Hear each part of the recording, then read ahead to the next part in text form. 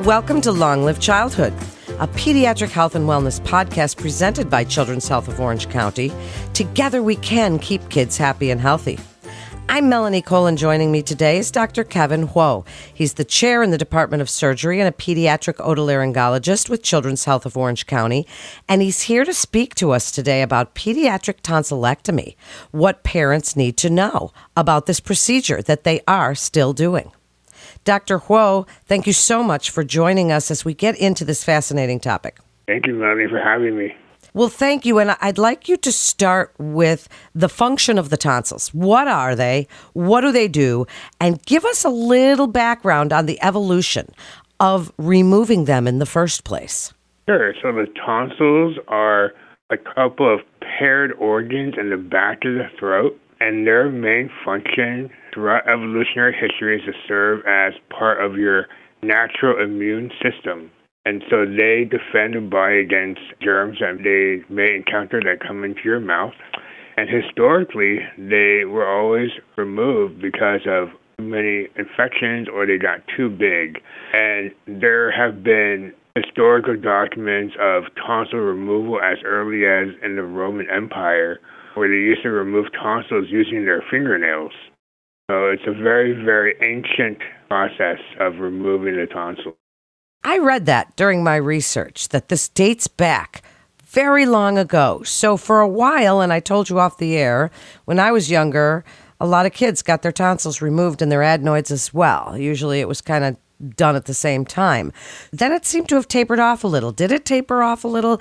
And why do children sometimes need their tonsils removed these days? We used to do it for recurrent strep, but now what's going on in that world? So throughout history, the main indication to remove tonsils was usually infection. So if you got too many strep infections or too many sore throats, you went to the doctor said, hey, you know what? You need to have your tonsils out. And that was really the prevailing theory even when I was growing up. But nowadays, with modern antibiotics and catching things a little sooner, actually removing tonsils for recurrent throat infections is relatively rare. And what we remove tonsils mostly for now is for sleep apnea or for snoring. And so when those tonsils respond to the various infections that a child may get, sometimes they get really, really big, very enlarged, and they can cause trouble with breathing while kids are sleeping. And so overwhelmingly, I would say over 90% of the tonsillectomies that I perform at Children's Hospital of Orange County are for sleep apnea or airway obstruction.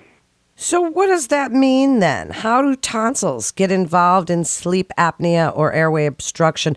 Tell us a little bit about how they're involved in that.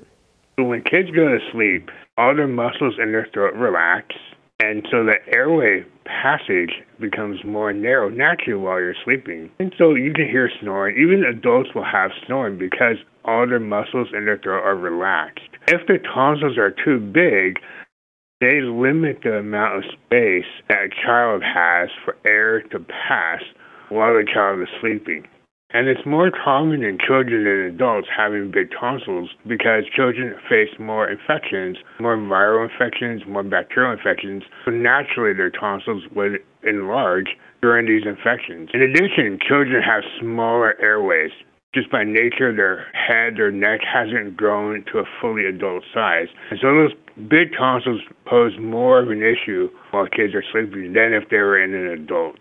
Yes, by nature of their anatomy. So that was a good explanation. So tell us a little bit about sleep apnea in kids. Are there symptoms parents would notice? Are we the ones hearing it? Do they notice it themselves? Tell us how we would know.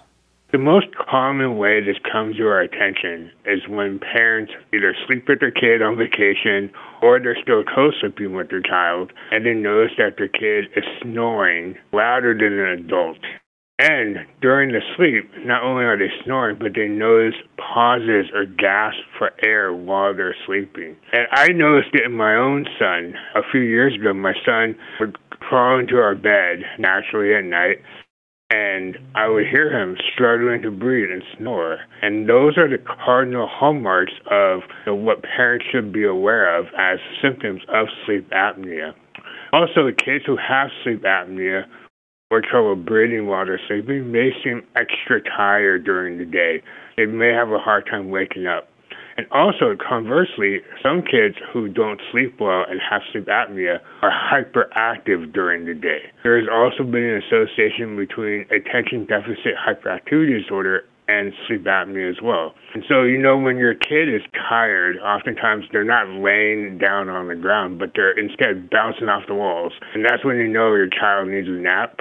So those are some of the signs during the day that your child may have sleep apnea. Another symptom that we commonly see is that some kids have a hard time being potty trained at night, and sleep apnea can cause some of those symptoms as well. Wow, this is so interesting to revisit this as something that, we heard about or had when we were kids and now we're parents. So this is so interesting to me, Dr. Huo. There are different procedures for removing tonsils. Can you tell us a little bit about those and give us sort of a brief overview about how you might make the distinction or how you might make that decision about which one that you're going to do? The decision to remove tonsils is usually based on a history of sleep apnea. So if a parent comes in and says their child snores and has witnessed pauses or gasping for air while they're sleeping, and they look in their throat and their tonsils are big, we can move directly onward to scheduling surgery to remove the tonsils and usually the adenoids as well. Sometimes, for certain cases, we'll order a sleep study to verify that the child indeed is having sleep apnea.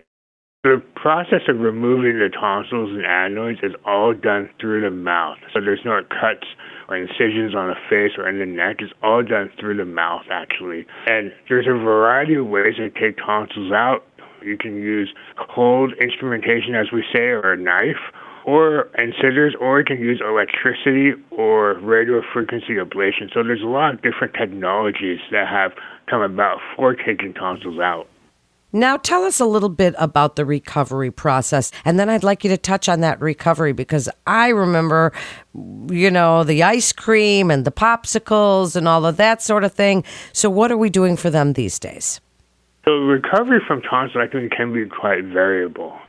At CHOC, the procedure that we do most commonly is something called the intracapsular tonsillectomy. So this is a little bit of a newer operation that has come into vogue in the last 20 years or so. And it's actually extremely common in Europe and becoming more common in the United States, where we don't remove the entire tonsil. We remove about 90 to 95% of the tonsil to leave a little bit of the tonsil behind. The benefit of this operation versus the traditional tonsillectomy is that there's a lot less risk of bleeding after surgery. So traditionally after tonsillectomy, there's always a risk of 3 to 5% of having bleeding up to a week after surgery. Whereas with the intracapsular operation, the risk of bleeding is actually less than 1%. And at our institution, closer to 0.5% chance. But to touch on the recovery piece of it, intracapsular tonsillectomies is also less painful than a traditional tonsillectomy. So our patients return to a regular diet almost immediately after surgery. My son was eating mac and cheese that night after surgery. We just tell parents to avoid any sharp food for a week or so.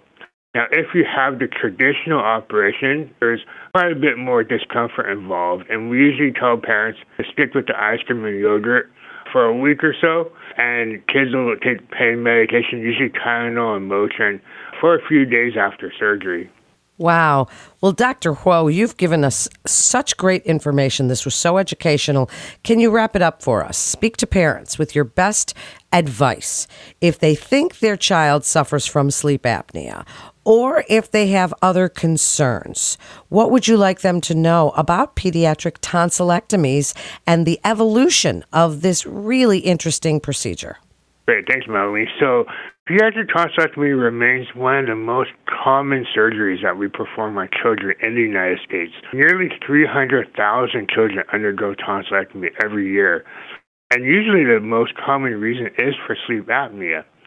And so if you feel like your child has a hard time sleeping, has maybe different energy during the day, either too tired or too hyper, and you hear snoring, I would definitely bring that up with your pediatrician. And it may be something that you want to see an ENT surgeon or a pediatric otolaryngologist for to see if a tonsillectomy may be the right choice for your child.